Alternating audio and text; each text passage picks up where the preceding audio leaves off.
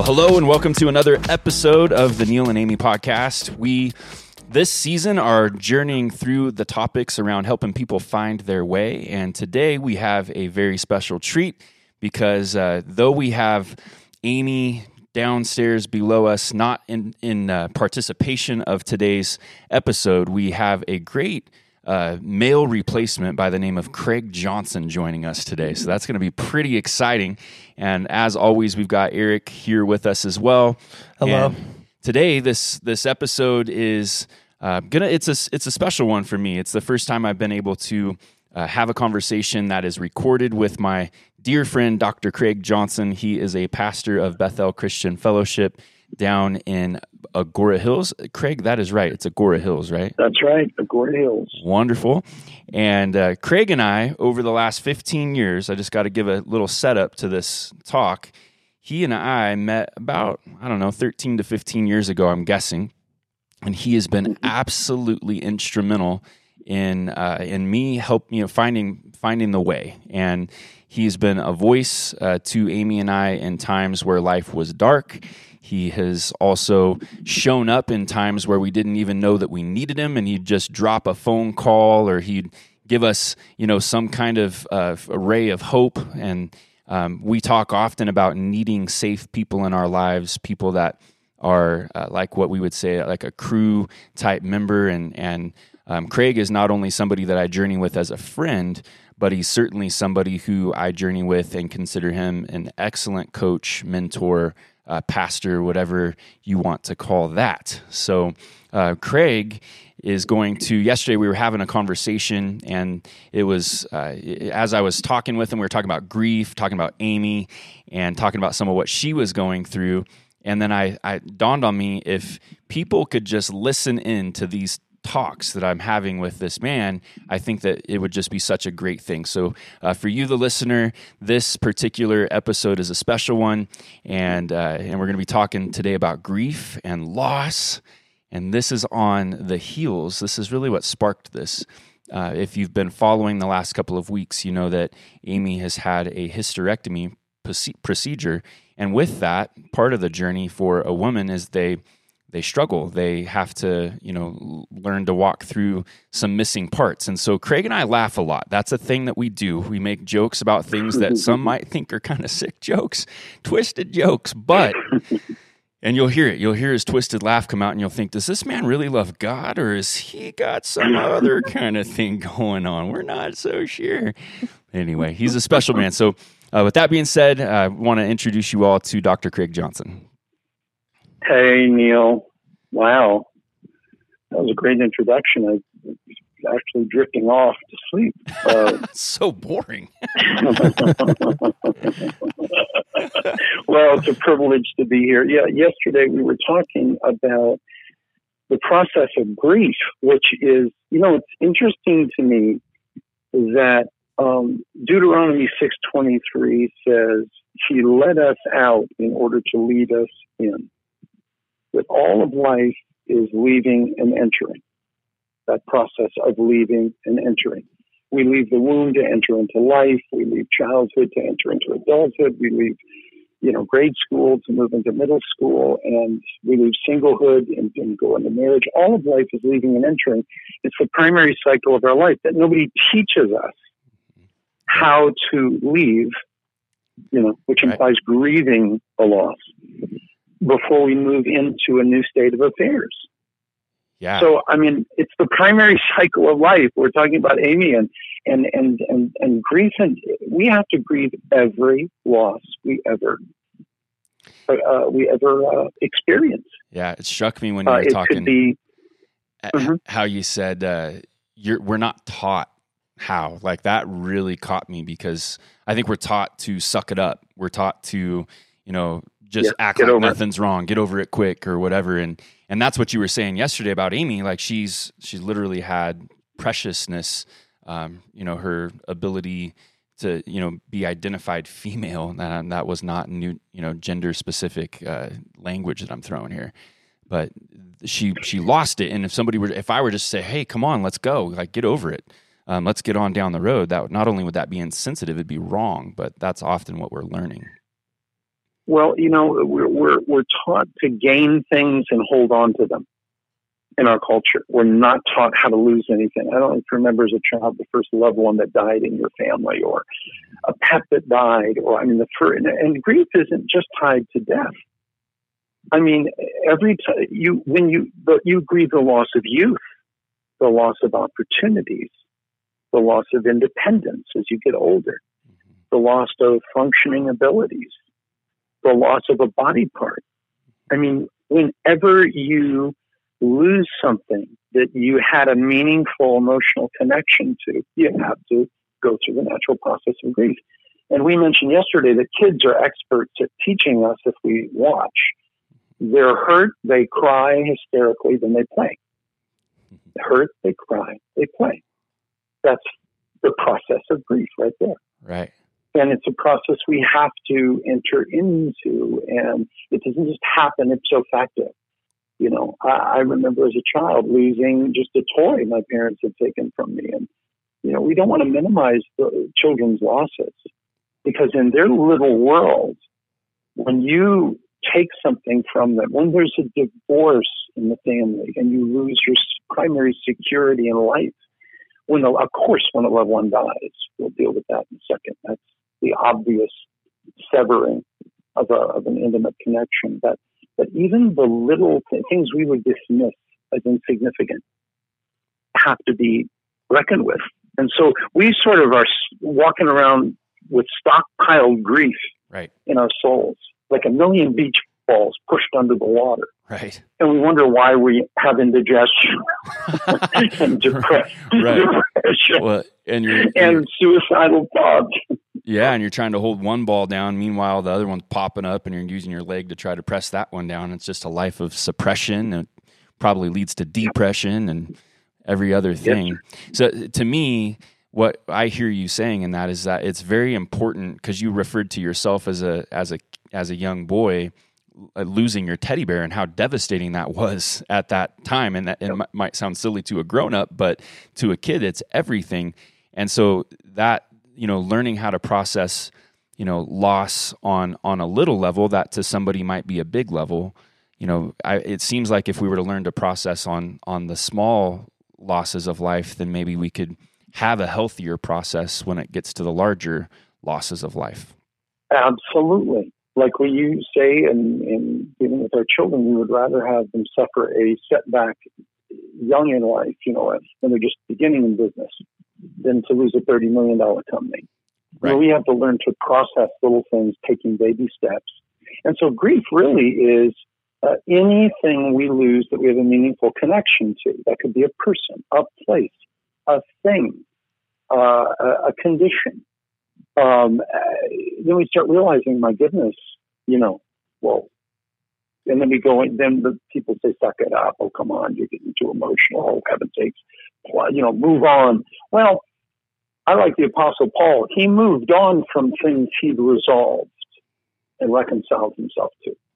Paul the Apostle said, this one thing I do, I move on. Yeah, he moves on after he processed the things behind him.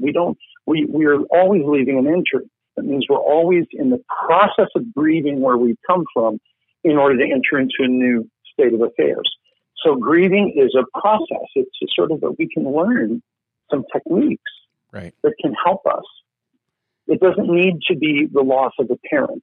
If we live long enough, we are all going to experience, cataclysmic losses. But I think we can learn the principles, some helpful principles of grief. Absolutely. That will deal with small, medium, or large grief opportunities. That's solid. And I want to, hopefully by the end of our talk today, if we can kind of arrive at some of the tactical or principle-based thoughts on how to deal with those things. But I want to kind of just continue to kind of lay that foundation or that groundwork for what people struggle with, and kind of that identifying that, man, these struggles are real. These struggles keep us stuck. They make us feel small. They make us feel insignificant. They make us feel like we're never going to make it, never going to win, never going to overcome, all of that. As a principle, and Craig, I don't know how much I've shared this particular mission. I know we've had lots of conversations, but for the listener, we're constantly saying, that our objective, Amy and I's objective, is to help people find their calling or find their mission in life and make their life count, because life's too short, right, to live miserable. and grief and misery often are like closely connected. It's when we don't know how to grieve, then we stay stuck in misery, stay stuck in turmoil, stay stuck in the past. And ultimately what that does then is it keeps us from arriving, or it keeps us from maturing, or it keeps us from entering into that next level or that next phase. So I don't know, like what maybe sometimes what thoughts or times in your life, did you feel stuck, or did you feel like, man, I had to grieve the loss of this before I could enter into that kind of a thing? Does anything come to mind? Well, there's an interesting phrase, only grief permits newness, that we have to significantly grieve what we lose so that there's an open door of newness before us. And one of the things that was helpful to me is a lady named Elizabeth Kubler-Ross. In 1969, she wrote a book called On Death and Dying. And she laid out 5 steps that we all go through in the process of grief. Now, she's talking specifically about death, about a loved one dying, or you getting a death sentence, that you're going to die.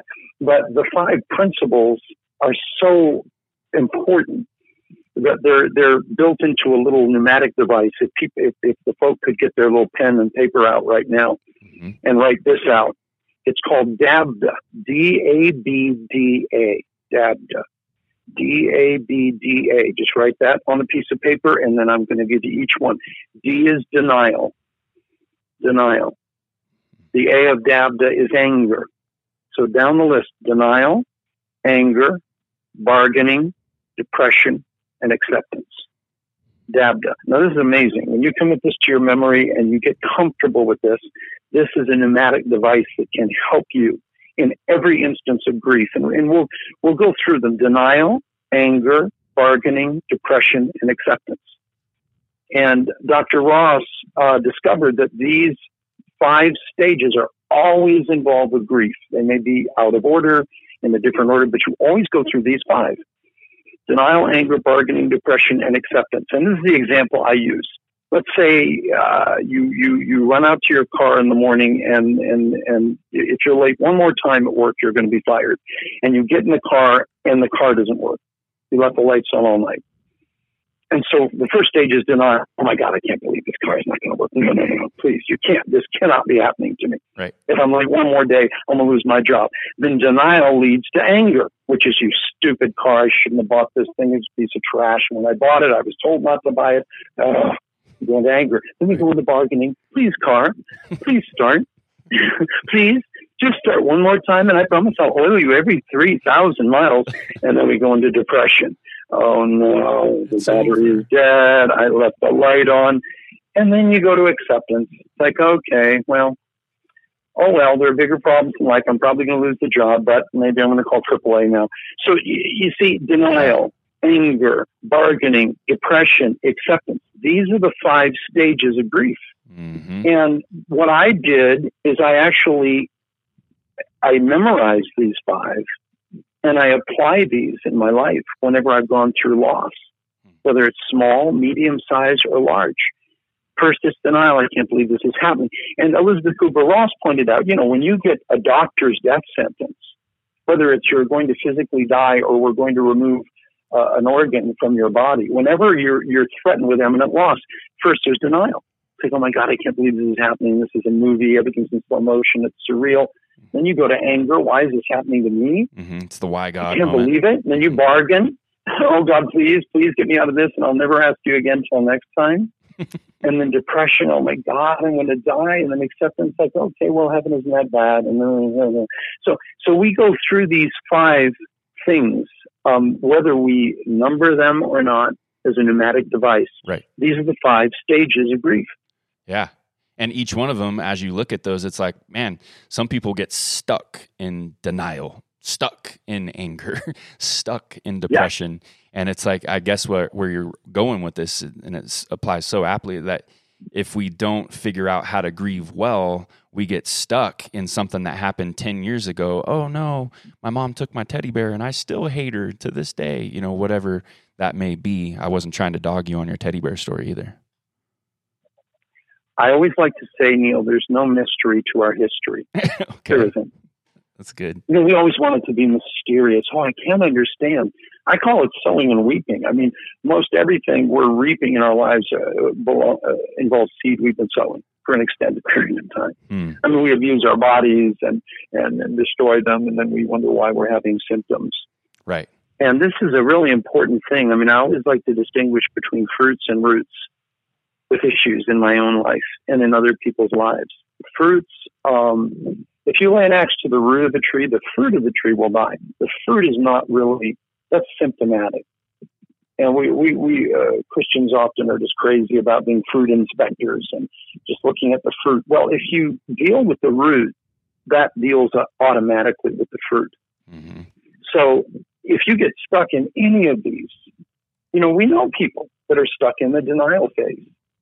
You know, they haven't even accepted they've been born yet. You know, and they're 45. Right. You don't even, you're in denial. Or Quit anger. Talking about me, Craig. Frozen in anger. Making this too personal, word man. of knowledge. Come on, brother. It's getting good now. Yeah. Or people that get stuck in anger, and we know that. It's like they're always angry, but they don't know anything that they're angry. They really don't understand anger. Mm-hmm. And I mean, not to be filled with too many pneumatic devices, but if everybody has their little pen there, here's a good one too. It's called Ahen, A-H-E-N, Ahen. And that is anger, hurt, expectation, need. Anger, hurt, expectation, need. Anger is never the root. It's always a fruit. You always, when you're angry, you have to look under anger, and there's always a hurt. And then under the hurt, there was an expectation you wanted to be met, and under that is a need. So I needed you to listen to me and not make it about you. I expected you to listen to me, but you didn't. Now I'm hurt. Now I'm angry. Yeah. Anger is always a fruit, never a root.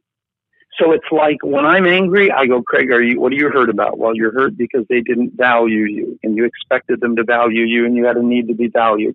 So I, in my head, go, okay, what was my need? I always trace. I'll go, okay, I needed to be heard in this conversation. Neil would not shut up and he would not listen to me. My expectation is frustrated. Now I'm hurt. Now I'm angry. Yeah. And but that's just anger. If you get frozen in anger, that second stage of grief, you don't advance. You go in circularity. Right. And we always say in therapeutic circles, recover or repeat. Mm-hmm. So when you find yourself locked in one of these 5 stages of grief, it's important to get unstuck. Yeah. But you have to know where you're stuck, where you can get unstuck. Yeah, you have to identify it, which is why you're throwing the tool of like get to the root, change the fruit. Which, by the way, that Craig's already read and critiqued the Wayfinder book, and I'm finishing up some of the polishing through some of those critiques that were brought because I absolutely value this man's thoughts and opinions. And one of the things that I talk about in there is root and fruit, and Craig is the person that actually heard that concept first from way back in the day, and that has absolutely impacted so much of my life because, as you know, Craig, and as you know, Eric, and if Amy were on here, she would surely attest, Neil has a lot of fruit issues, which means Neil has a lot of root issues. And all of us, I think, if we're being honest, we could openly admit that. But here is me openly admitting something again, Craig. Are you ready for this? I'm pretty sure that the listeners are going to petition the Neil and Amy website, and they're going to ask this website to no longer be called neilandamy.com. I think they're going to want it to be craigandamy.com. Well, brother, God has his way in the whirlwind. Back in the day, you remember when you always used to say to me, you know what, that wife of yours, if we could just clone her, that would be real nice. That's right. And release her into the church world. There would be a much better world. I think there'd be a lot less church people is what would be happening. I think so. At least in the modern day existence. Expedited grieving would be happening east, west, north, and south. But, brother, this stuff all of life is leaving and entering. All of life is this primary cycle of grieving in order to face newness. I've been through that my entire life. I gave you that example. I remember my mom had read this National Enquirer article or something about take your kid's teddy bear and blankie. That's a very good source, by the way. I get a lot of my marriage advice from the National Enquirer. Most your sermons, I understand, also. But my mom read some article, just some harebrained concept to go take your kids' toys and make them depend on important things. And they took it. It was too early. I would have given the blankie up. I would have given the teddy bear up, but my love tanks weren't filled. My minerals and vitamins on that were not. It wasn't the right time. And so they went and removed that from me. And I remember just the horrible feeling. It wasn't an animal dying or a parent dying, which I had actually fantasized about at that point. Right. When they were that stupid to take my toy. But to a child in a child's universe, that is just as much a Herculean loss as someone who loses their job, their identity, a body part. And yet it's like, where do you go with that grief? You usually go to a parent that says, suck it up, shut up, get over it. The kids in China are suffering more than you. Well, their suffering doesn't really affect me, Mom. Thanks. Right. So we're usually quenched or shut down, let alone not taught steps towards grief. Absolutely. And that's why I got stuck in my life because I'm so nice that I would always, when I would go through a loss, I just sort of stuff the beach ball under the water and say, well, there are people suffering more than me, and I'll be okay. And when you become a Christian, it's like, trust God, we spiritualize it. And someone is expressing a horrible symptom or fruit of grief, and we say, well, did you pray about it? Read the Bible more. Well, if you don't teach people how to grieve, all the Bible reading in the world is not going to do anything for you. Right. It's making me think of all maturity. the church meetings. Right.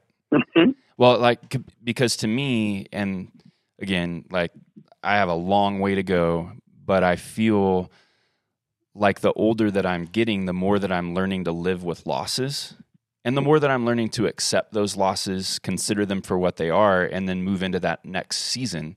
And it's reminding me of Henry Cloud's book, Necessary Endings, which I'm pretty sure, I'm sure you've read that, Craig? Oh, yes. Dr. Henry Cloud is an angel. Yeah, and the concept of loss, like something is leaving my life, whatever that may be, from a teddy bear to a parent or whatever it is, if we don't learn how to end it, right? You've always said to me, if you don't end well, you're not going to enter well. That's right. And I feel like the process of maturity as a human being, a lot of it has to do with learning how to grieve. And if we can learn how to handle loss, I believe that in some ways that's kind of like the epitome of maturity in some sense. Do you agree with that? Yes. Yeah. The maturity that you see when someone is able to process a loss, first that means they understand, all of life is leaving and entering. Only grief permits newness. So I'm going to have to relinquish old things to receive new things. So, okay, let me deal with this. And that denial kicks in. I can't believe this is happening. I can't believe my spouse cheated on me. This is not even possible. This happens to other people. I'm so angry. I don't know what to do. I'm going to lose my mind. Been bargaining. I'll do anything to get them back. Yeah, we all sin. We're all sinners. That betrayal didn't mean that, I betrayed people too. We bargain anything. Then we fall into depression about it. Oh my God. Now I'm betrayed. Now my life is over. And then eventually we move to some kind of acceptance that the situation can't be resolved. But it's a process. Grief isn't a place. It's a process. And I've had to grieve so many losses in my life. And I've had to learn because my parents, bless their hearts, were no roadmap or blueprint right. for grief. They didn't teach me how to grieve. They just sort of, said, well, get over it. Yeah. They'd point to someone suffering worse than me losing my teddy bear, and that really doesn't mollify your grief at all. Right. Like someone saying, well, the guy across the street lost 20 kids. You only lost one. But you see, that isn't healing. In fact, I got a hold of a book, and It's in its 20th year edition now. It's called the Grief Recovery Handbook, written by a guy named John James. And he is the founder of the Grief Recovery Institute. And it's a handbook that just changed my life. That's awesome. Because my father had just passed, and I was in the midst of dealing with grief, and nobody was helping me with it. And I got a hold of this in a secondhand bookstore, and it was so helpful. They show you what grief is, the 10 things you never say to a grieving person, which are the things we say to everyone. We just make this whole podcast about grief for the next year. That's the tattoo, Neil, we were talking about. You need to get that. Yeah, that's not on the forehead. That's the 10 steps. Yeah. So that book helped me because I didn't know that. One analogy that really helped me was that we have 3 children inside of us. We have the needy child, the sobbing child, and the controlling child. And the controlling child just keeps a grip on the grieving child. That just, shut up, don't you grieve, don't you let one tear out, be quiet, suck it up. And once we can break that controlling child, then the sobbing child can come out. And once the sobbing child comes out, then the needy child can be presented to the actual need that needs to be confronted and met. And that's what therapists do in their gift and their anointing. They look inside of us and they go, okay, here's your need. Here's where the original wounding happens. That's the needy part. And here's the sobbing associated with that. And here's the control. They're trying to shut the whole thing down. Right. So you break the grip of the controlling child, you let the sobbing child sob, and then you get to the point where the actual need can be healed. Yeah. And so that image is always in my mind. And grief is a process. When my dad died, initially I didn't feel anything. I had to do the service, and I had to get it together. I had to drive 100 miles, and I had to just deal with the body. I had to walk in and see him laying in the bed, and it's cold and it's surreal. And I had to take his wedding ring off. They were waiting with the gurney for me to take the wedding ring off of his hand so they could remove his body. And this was surreal, right, and weird. And so, initially we disassociate in the moment, so we can survive. Right. And that's a form of denial. Yes. But then, I thought, I'm handling this pretty well. Until I wasn't. Right. Then the song came on the radio over the next, 6-7 months. I'll be watching a movie. I'm flying. All of a sudden, I'm sobbing like a baby. Right. And I hear someone says something, or I see someone that reminds me of my dad. And really, it was this process kicking in. But I learned enough at that point to let the tears flow, let the sobbing child pour out all of that. And then it would be, little pockets of grief were wept one bit at a time. And then it's a process. Right. And you start at least not, bottling it all up and denying it. Right. Right. Helping somebody move from one stage to the next, kind of helping them process through what advice or thoughts do you have as the stages are taking place, and let me kind of preface this. Do you remember a man by the name of Norman Wright by chance? Norman Wright, one of my favorite authors. Yeah. Really? Okay. Well, if it's the same Norman Wright, he talked a lot about grief as well, if I'm not mistaken. And he has a book called Helping Those in Grief. Okay. One of the best books on grief. And I want to say if he's still alive, he's in his 90s. About a decade ago, we had a sweep of horrible youth suicides that had taken place in our community. And Mr. Wright came to town and met with us and spent some time. And he described grief as the internal core of like a softball. And if you were to tear that skin off the outside, unstitch it, and look on the inside, it's just this corded, bundle of string basically that's running every different direction. And one of the illustrations was that on one line of that string is sadness, on the next line is anger, and they're all just overlapping, crossing over in a tangled up mess. So that image is there when I think of grief, and oftentimes people don't know how to, it's just one thing hits and the next thing hits. And it's kind of like you were describing when, you had lost your dad and you're just watching a movie and bam, you're sad, or in the next moment you're laughing. But how do we understand and kind of move through that process of grief? Are there any like practical things that you learned or did to, through your grief process? Well, you mentioned Dr. Henry Cloud. I don't think there's a finer author or clinician in the world than the man. And his book, Necessary Endings, deals with what you just said. It's like, first of all, we need safety. We need safe people in our lives. When we're grieving, when we're hurt, we usually want to reach out to a temporary mood-altering experience. That we have legitimate needs that we sometimes want to meet in legitimate ways. Mm-hmm. That's why when we drink, when we reach out for sex, or we reach out for food, or we reach out for anything that gives a temporary comfort in the moment, mm-hmm. that has life-damaging consequences ultimately. That's the whole cycle of addiction. Yes. But, I view addiction as a hunger for heaven. Mm-hmm. I don't view addicts as sick, weird, nasty people. I view all addiction as a hunger for heaven. Explain. That we are all these wounded and hurting little ones, and that God loves and adores, and His Son gave His life for us. And He loves us so much that He's implanted in us these legitimate needs, but they can only be met in legitimate ways. And that involves reaching out to healthy, safe people. Yes. Because the bottle is predictable, but it isn't helpful. It's not a safe relationship. Right. People climb into a bottle, or even, whatever it is. Gallon of ice cream, and they broke up with me, and now you see it in the movies all the time. They sit there and they're eating their gallon of ice cream, and then 2 days later, there's 5 of them sitting around them, and chips, and all the sauce. Right. Yeah. But to understand that is an attempt at self-comfort. Yes.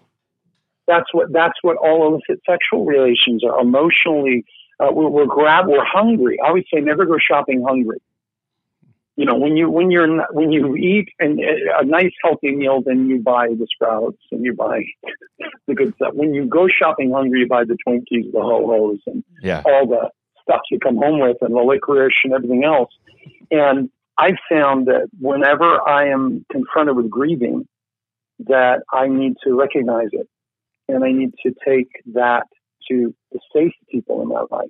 Yes. And, again, Dr. Henry Cloud and John Townsend wrote a book called Finding Safe Relationships. That's another book. Because what does safety look like? What do safe people aren't perfect people, but they love you, they're trustworthy, and you can pour out the contents of your heart without fear of annihilation and judgment. And so having safe relationships is so important. Because that allows us to be able to be fully naked and unashamed, where you can be utterly who you are, where you are in the process of your life, and someone loves you, and they draw a circle around your good parts and your bad parts, and they say, I love you. Yep. And I'm not, I always like to say to people at church that you can belong here before your behavior is perfect and your belief is perfect. Yeah. You have to have people where you can belong safely in the relationship before your behavior is perfect and your belief is perfect. Right. That's number one, I think, because if we don't have a safe place to run to, we say, I run to God. Well, of course you run to God, but we need love with skin on it. Right. We need God. He's the one that points us to interpersonal relationship in the Bible. He built us where us and God aren't enough, that we require for health interdependent relationships with others. So pray that God would bring safety into your life. And that's what sometimes if you don't have, you say, great, I don't have any safe people. Well, that's what therapists are for. You're paying them not to be your friend. Right. You're paying them to be safe for you. Yeah. So that's number one. Before you move on to number 2, and hold that thought, because I know you're you can do that. 2 weeks ago, we talked about the importance of quiet time and reflection. Last week, we talked about the importance of intentionally stopping and checking in, what we call the checkpoints. This week, I was really going to focus on on that safe person thought and going to connect it to the thought of therapy. Yesterday, when I was talking with you on the phone, I'm like, oh man, we got to dive into grief. We got to do this. And I ultimately was hoping that we were going to be able to bring it back around to the safe people conversation. So it's almost like you hear like maybe words from God or something like that. That could have just happened. I'm just saying, maybe not. I mean, it's happened once probably in your life. But the critical nature and what I was writing about in Wayfinder, when Donnie, who was, he attempted to hurt himself and the trigger was squeezed and the bullet was removed from the gun from his dad, he was alive and the click went off in his head. And the very first thing that Donnie thought is, I need to get my life right. I need to go see Neil. And I was for Donnie in that moment, that safe person that he reached out to. That, I'm no licensed clinical therapist, but I think you hit it on the head by saying, it is critical that we view those safe relationships as therapy sessions. And I know you know that, Craig, because every time I call you, therapy begins. It's kind of, and I've even told you in the past, like, I want to be able to contribute to your life in some way, shape, or form. Because every time I do call, it's like, man, you become a safe place. You become a sounding board. I have, really one or two other people that are coach mentors in my life that do that same kind of a thing. But I guarantee you this, when I'm stuck or I'm struggling or I'm trying to move to the next thing, like you or James or Bob, those are calls that I might make and say, hey, this is kind of where I'm at right now. And then the therapy begins, the safety begins, and then I begin moving through that process of grief. And honestly, I don't think I would have made it without men like yourself in my life to help me move through. Well, that's the whole process. We're supposed to, Jesus said, freely receive, freely give. We're all leaving and entering. We're all leaving one state of affairs to enter into the next. We all need to grieve so newness can emerge in our lives. Yeah. And that's what the kingdom of God is like. I always like to say that, we're lighthouses. Lighthouses don't jump off their pedestals and go try to save ships. They just stand and let their light shine. The ships find the lighthouse. And God wants us to be lighthouses. It's that old story of the little boy that's terrified upstairs. And he says, Mommy, I'm scared. Please come up here. And she goes, well, honey, Jesus is with you. And the boy says, yeah, Jesus is with me, but I need love with skin on it. Yeah. That's what safety is, love with skin on it. And we need that in our lives in order to grieve. Because, when you look at these 5 stages, denial, anger, bargaining, depression, acceptance, wherever you are right now, if you have a safe person who's not judging you, just loving you and being with you, just being a presence in people's lives, we don't need to answer their Bible questions. We don't need to solve for X. We don't need to fix them. We don't need to give them sermons. We just need to be a presence in someone's life. The Apostle Paul said, weep with those that weep, rejoice with those that rejoice. That's a good scripture right there. Absolutely. We just need to be there.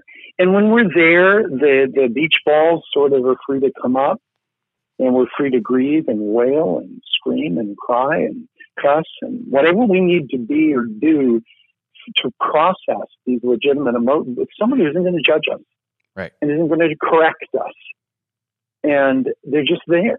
Yeah. And then the Holy Spirit shows up. God shows up. When we love like God loves, God shows up in a room. Yeah. And that's what I didn't need another sermon. I can go online and get sermons. Right. I need help. I need love. I need friendship. I need, care. I need nurturing. Yes. And there are times in my life, though, that I reached out for that, a legitimate need, in an illegitimate way. I trusted the wrong person. Right. That's something we all learn. Whoopsie doodle. Yeah. Jesus said, don't cast your pearls before swine. Don't give what is holy to the dogs. And we've all done that. Yeah. We're in a desperate moment. We pour out all of the contents of our heart to the wrong man, woman, boy, or girl. Yeah. That can be the most wounding experience of a lifetime. Yeah. So handling grief is really important to negotiate the ship through the coral reefs Yeah. that we have safety we're pursuing in our life so that when we grieve and it's inevitable, we know the number to call. Yeah, absolutely. So I stopped you before you rolled the number 2. Did you already hit it, or are you? Or do you even need to hit it? Well, no. There is the safety thing is the biggest thing, because once you're on the safe island, that's where you can cry. And there was a therapist out here that I love, older gentleman, and he's not like your talk therapist who just bobs his head like a dog in the back of a '57 Chevy and then takes your $100 and sends you out. He's an active therapist. He gets you in touch with the process of grief. Then he hands you a bataka. One of those little Nerf batakas, like a bat. Okay. And then he puts you on the chair with whatever, if you had an abusive parent or a terrible experience, he brings that up to you for you to whack that thing and go at it and destroy it. Yeah. And he was very sweet. He would say, okay, imagine this is a samurai sword now. We're going to slice this experience to pieces, but no worries, because at the end, Jesus is going to resurrect them from the dead, and everybody's going to be fine. And he wasn't just a talk therapist, because most people don't need that. That's so 80s. Yeah. We need to get this up. When you have Montezuma's Revenge, you need to vomit and poop until there's no more vomit and there's no more poop. We in Egypt, I used to take tours to Israel, Egypt, and Greece. In Egypt, it's not a question of if you get sick, it's when you get sick. And in Egypt, you pray for Montezuma's revenge to feel better. Yeah. Because what you get in Egypt is 5 days. Yeah. And it's a crass analogy, but it really sort of says it all. Yeah. When you have that much toxic poison inside you, I don't care how nice you are, that's got to come out. Yeah. And it's going to come out in a redemptive way or in a rude way. That's what Jack Hayford would say. It can come out redemptively or toxically. But, when we were in Egypt, man, you were in the cabin for 5 days until you just couldn't throw up. You couldn't go to the bathroom anymore. And I think that's the way we get emotionally. Yeah. And if we have a safe place where we can process that, and active therapeutic environments where you can take the bataka, it's not allowing somebody to get stuck in their rage and hate, because that's not really helpful. Yeah. But to get it up and out, whether you get in your car and go and scream and cuss around the block, or whether you kick socks against the wall, there has to be some actual relief and release. Yes. Rather than just sitting in church as nice Christian people. Yeah. And hearing another 5,000 sermons for that month. That doesn't help me.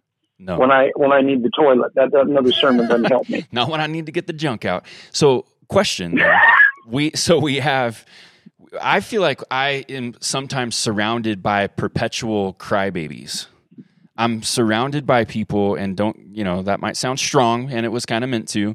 I'm surrounded by people who, go, I was hurt back in 1993 by this woman, and technically I was only a 6th grader, but she broke up with me. And then, my life, it just carries on. And here I am, I'm 43, and I'm still impacted by what that young girl said to me. And it's like, get over it. Like, there's a certain time, and this is, I don't want to minimize. I feel like there's a dichotomy or a paradigm that we have to kind of deal with here, which is that one of, hey, be the safe person, be the listener, get it out. But for gosh sakes, once it's out, get off the toilet, like quit, like move on. Right. Like you can't keep one foot in the past and one foot, in the future. You've got to either enter or go back, one way or another. Yeah. And as you've been talking, the passage from Psalm 30, verse 5, it says, the weeping may last for the night, but the joy comes in the morning. And I think there are some people I talk to where they're like, well, that's just not true. Not true. The joy never comes. I never get the joy because I'm just stuck in weeping. And every single day, somebody hurts me. And every single day, it's like this constant mentality of being stuck in the struggle. And, for us, like if we're going to help people overcome, that means that they've got to learn how to process grief. So what about those that just stay perpetually stuck in it and say, you know, the weeping, it just continues on. I've never had a good day in my life and I'm 80 years old. Like, what about that? How do we help people arrive at joy levels while, you know, processing ongoing grief? Well, I usually say when most people ask for counsel, they're looking for an accomplice. Mm-hmm. When most people, you know, say, "Hey, can I need your help?" Usually, it's they want you to rubber stamp. They want to vent. Yeah. And this is another concept. Dr. John Townsend discusses good time versus bad time. Good time versus bad time. When you're growing as a person, let's say you go through 5 years in your life goes by, and you're growing and you're maturing and you're learning and you're becoming, that's good time. That's 5 years of development, growth, and maturity. But bad time is just when 5 years go by and you haven't grown, you haven't matured, you haven't advanced, you haven't made an attempt. That's called bad time. Right. You know, we all have that experience. You see someone you haven't seen in 10 years. Right. And they're exactly stuck where they were 10 years ago. Right. The time has gone by, but it has not been redemptive to them. It's not involved their participation at all in their growth. Right. Now, I always say if you have 8 ounces of water, don't water the brown spot in the backyard. Those people I step over to get away from. Right. Those I don't need to judge them, but they're not engaged in the moment. They're not wanting to learn. You give them a book title, they'll never read a book. Yep. You point them to a 12-step group that would transform their lives in 2 weeks, and they'll never go. Right. Because they just don't have time and no one could drive them. Yep. Folks like that are just sort of, as Henry Cloud points out, in Necessary Endings. Those people you prune out of your life. God is not calling you to them. Right. Because they're not interested in growing. So it's important, though, not to allow time wasters like that. That's what you weed out of your lawn. Okay. When you're going to use the water, you have to do pruning. Yep. And in your backyard, you get rid of all the weeds that are taking up the water, and you water the rose plant that's growing. That deserves the water. So I have to know in my life who to invest me into. Yes. And once I perceive someone stuck, not just for the moment, but they will not. It's not that they cannot, but they will not better themselves. Right. There cannot and will not are two different things. Totally. And when I perceive this person's a will not, that just will not, I mean, they've gone through 4 different churches before they got to me, and they're telling the same sob story. And I always say recover or repeat. If people are not recovering, they're repeating the same behavior. Right.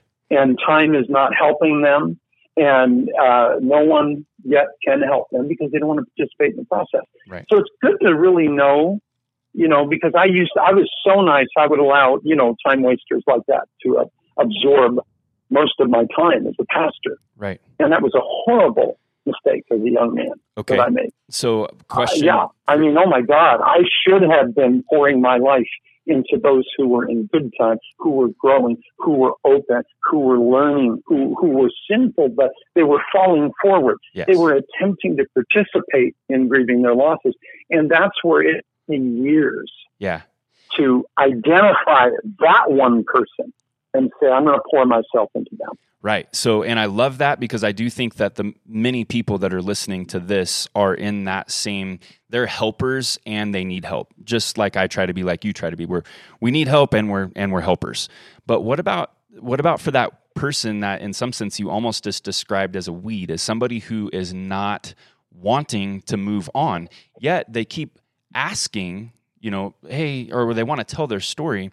Do you have any advice for somebody who's in that position to kind of motivate or get them to kind of snap out of that mindset? Yeah, have nothing to do with them. It was called the boundaries. You have to draw boundaries. I mean, if someone's not going to get better, I don't know what I can do. If God can't help them himself, I don't know what I can do. Yep. Now, I used to think I was nicer than Jesus. I wanted to get a shirt that said, "Come to me, I'm nicer than Jesus." Because I was going to help everybody, and I knew I could love them, and whoever they've been through, they could come to me, and I'll stride along with them. And boy, that was a hubris. Yeah, that was arrogance. Right, absolutely. Absolutely. So, but I think what I was meaning is, do you have advice for the person that actually is just stuck in perpetual grief and not wanting to change? Like, is there anything? Well, you have to. Well, in John chapter 5, our Lord Jesus, he goes to the pool of Bethesda, which was this big hospital with hundreds of people there sick. Right. And he walks up to a guy that's been crippled 38 years, and he says, "Wilt thou be made whole?" That sounds like a stupid question to ask a man who's been crippled for 38 years. Right. But it's not a stupid question, because if you get healed, you have to give up your handicap sticker. Ooh. But I still want to park up front, healed, Craig. You can't. There you go. I know you want that good mall parking, but if you get healed, you can't hang around in the bar with the barflies. Yeah. If you get healed, so this question about, well, of course I want to get healed. No, you have to answer that question yourself. Wilt thou be made whole? Yeah. And so, people need to realize, do I want to complain or do I want to advance?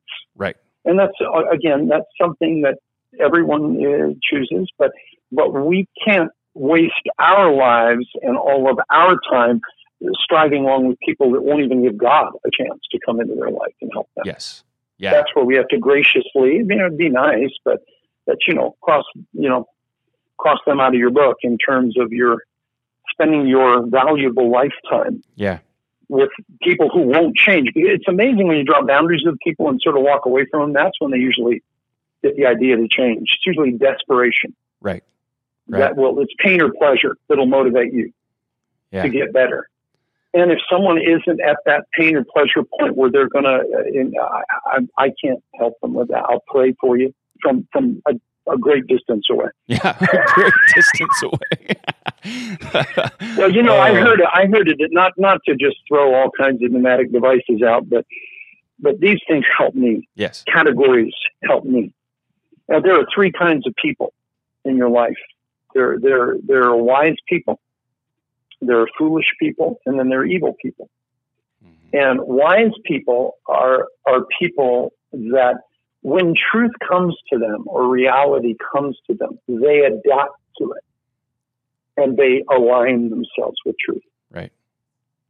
That's a wise person. Yes. Reality dawns on you. Whoops. Ooh, boy, I can do that better. Boy, I think reality wins. I always say reality is what happens when you're wrong. Mm-hmm. Reality is what intrudes itself into your life when you're wrong. Mm-hmm. Well, I thought I had gas in my car. Well, you're wrong. Reality is brutal. Right. And reality always wins. So wise people accept truth and reality and they embrace it and they grow.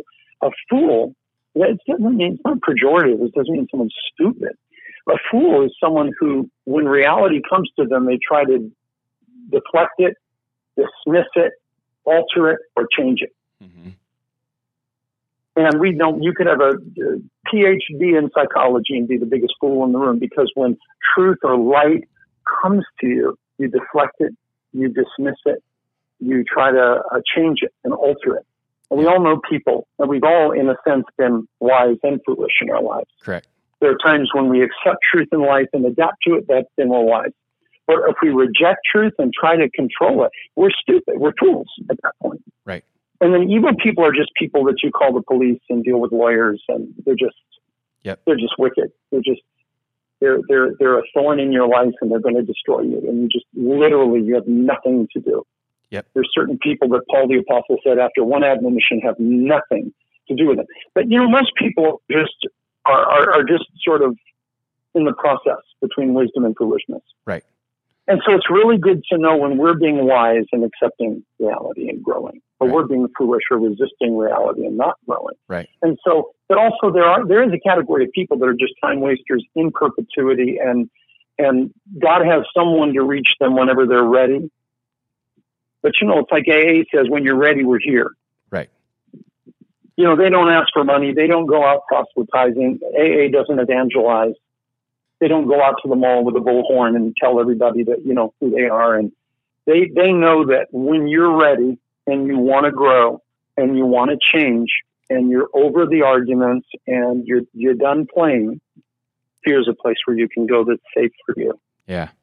And they don't even seek people. And that's the greatest thing I've learned over these years in ministry is I just simply be the man I'm supposed to be. And by gosh, the Lord brings people to me Yes. at the right time who are hungry, thirsty, ready. They want wisdom. They want teaching. But I used to waste my time Right. on most folk that just were not ready. Absolutely. Yeah. And I mean, so, and it ends up being fruitless. It ends up, your marriage can fade out because you're putting priority in the wrong places. And I think you hit it on the head by ultimately saying that grief and walking the process of grief, there's got to be a hunger for growth that's kind of, or a desire to move through it. Otherwise, you can stay stuck in it. And I personally feel like when I choose in the simplest of ways each and every day to trust God in the middle of very difficult circumstances, then I can say that passage is true, that, yeah, weeping, it may last for the night, but joy does come in the morning. But then weeping happens again because night does happen again, but then joy happens again. And that joy in that idea of I'm growing, I'm moving forward, it's enough to keep me hungry for more. That's for sure. Yes. So yeah, one of the components to grief are tears. You just keep mentioning tears. Well, tears are a language God understands. Tears are the diamonds of the soul. Yeah. And tears, they literally have different chemical components. When you can look it up on Google. When you see tears of grief and sorrow, they have one set of chemical components. When you have tears of joy and delight, they have a different set of chemical components. Wow. And I believe for some of our listeners, the Lord is changing the nature of your tears. Mm. You know, he's changing the tears from grief, from devastation, tears as a result of extraordinary loss, into the other kind, which are joy comes in the morning. Yeah. Psalm 126 says, when the Lord turned our captivity, then we were as them that dreamed. And those that go forth bearing the precious seed of tears will no doubt return, carrying their sheaves of blessing with them. I think the Lord's changing the nature of the tears of some of his people. Yeah. Where it's just not endless tears of grief and loss, but moving those tears. Now, from a distance, they look the same. Your face is wet. People don't know when they see you crying at a distance if it's from joy or abject loss. Right. But, those are just what a language God understands. So we have to become safe people who understand the language of tears. Yes. Where people are comfortable. The Bible says that God catches all of our tears in a jar. That every tear we've ever wept over every issue, he's kept each individual tear and he's placed them in his book. Right. That he collects our grief. He values our grief. And he loves us so much that he sent his son Jesus to an agonizing, grievous death of abject suffering beyond what any of us have physically endured, because he wanted to enter in with us into our losses. Right. So when you go to Jesus, it isn't like go to Jesus. He is the suffering servant. He empathizes. He weeps with you. He holds you in his arms as you weep. Mm-hmm. These things matter to him. These tears are valuable to him. Right. And that's a Lord I can go to. Yeah. With my kids, I decided early, when they sin, I want them to run to me, not from me. That's good. That's good. I want, no matter what they've done, I want to be the first person that they're thinking to run to. I've got to go to Daddy. That's safe. And that's boy, that's love. something for all of us parents to realize. Man, they don't beautiful. need a peer, they need a parent, but they need a parent that's safe enough and relatable enough and lovable enough that they could go to you and pour out the most intimate issues of their brokenness. Yeah. And be able to belong, whether their behavior is perfect or their belief is perfect. Yeah. They need to belong. I know that's a high standard, but that was my choice early on.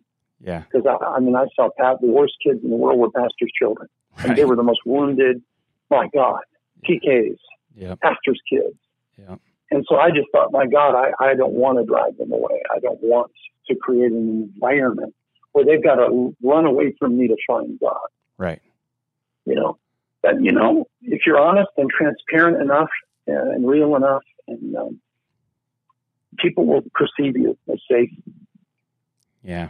Well, I think brother, that's I our can goal. tell you that you have, I know, helped a lot of people today that are listening to this, and I just want to thank you so much. I mean, our conversations, what the purpose was is, hey, let's give people kind of a glimpse into some of our talks, and I hope maybe in the future you'd be happy to do this again, and if you're not, you might just be on a conversation with me, and you could be recorded and not even know it. I know that's not legal, but that's okay. Well, it's my pleasure to be with you guys. Thank you so much. Oh, thank and, you. I just thank God for our listeners, and I just want to encourage them that there's a way out. The way out is the way through. It's going to get better. It's going to be okay. Sometimes you just need to hear it's going to be okay. Yeah. That maybe baby steps are powerful. Just do the next right thing. You know, when you can't do everything, do the next right thing. And God will just give you enough light to see the next right step to take. Yeah. So be of good courage. Yeah, that's beautiful. Eric, I think you might have almost jumped in on something. Yeah, I almost interrupted by accident. Craig, is there a place that our listeners can find you if they want more Craig Johnson, a website or a book or anything? Wow. Well, yeah, they could go to our website, drcraigjohnson.org. Wonderful. And we have, I would say, 800 or 900 messages there, all free and available on every conceivable topic, including grief, including what we discussed today. And there's just a sort of a potpourri and a mixed bag of all kinds of messages. Yeah. You know, I'll tell you this, on my phone, I have about 5 different podcasts, and Craig's has been something that I've turned to if I'm personally looking for Bible teaching that is clear, that's deep, and yet it's still at the same point understandable and digestible. That is exactly where I go. So I'm glad you said that, Eric, because I definitely wanted people to know to go to drcraigjohnson.org to be able to listen to that. There's only a few voices, honestly, in the Christian community that I'm honestly, truly inspired by these days, and he is certainly one of those. I feel like a lot of other church ministries, there's a lot of rah going on, and trust me, I'm a rally guy. I love to rally. But there's a depth that you find when listening to Craig, and I know you just experienced that, so definitely want to encourage you to do that. Craig, I got to tell you, man, we love you so much. Can you make fun of Amy for just a minute? I feel like it's important to tease about Amy in some way. Man, no, I can't make fun of her. She is one of God's pearls. All you can do is just adore her. That's it. Yep, that is it. I just thank God for that woman. Yeah. I just thank God. And again, the cloning is still on the table. Well, I don't know if if the world can handle 2 of her, I don't know if you could actually, I'm not sure, my friend. Aren't clones like copying an old VHS tape where each successive copy gets lower quality, though? Oh, no. You have to get my 12 tape series on cloning women, and you'll understand. Well, we love you, my friend. Thank you so much for being with us, guys. and we'll talk soon. Thank you. Thank you, Craig. So, Eric, yes. Give me just improv thoughts on grief as we just talked with Craig. Like, what connected? Did anything connect with you specifically out of that? Yeah, absolutely. I mean, I'm going through grief right now for my dog Ghost that died. Well, he died, but it was like weird circumstances. But anyway, it was only a few months ago, so I'm just going through all those steps. Yeah. I mean, the handles of some of the acronyms that he dropped to very helpful. In fact, the DABDA, denial, anger, bargaining, depression, and acceptance. I know he told me that one years ago. But, as Amy and I are journeying through this process right now of transition, she's transitioning, and I can see in those stages, because we're close, we're walking through some of those together. So, and I was thinking that, honestly, that the loss, of Ghost, like how impactful that was. And, and then to be able to have handles. There are people that are listening. I have family members that just moved, and there's grief that comes with moving, from one city to the next. There's just the entering and leaving. I'm going to take that away for sure.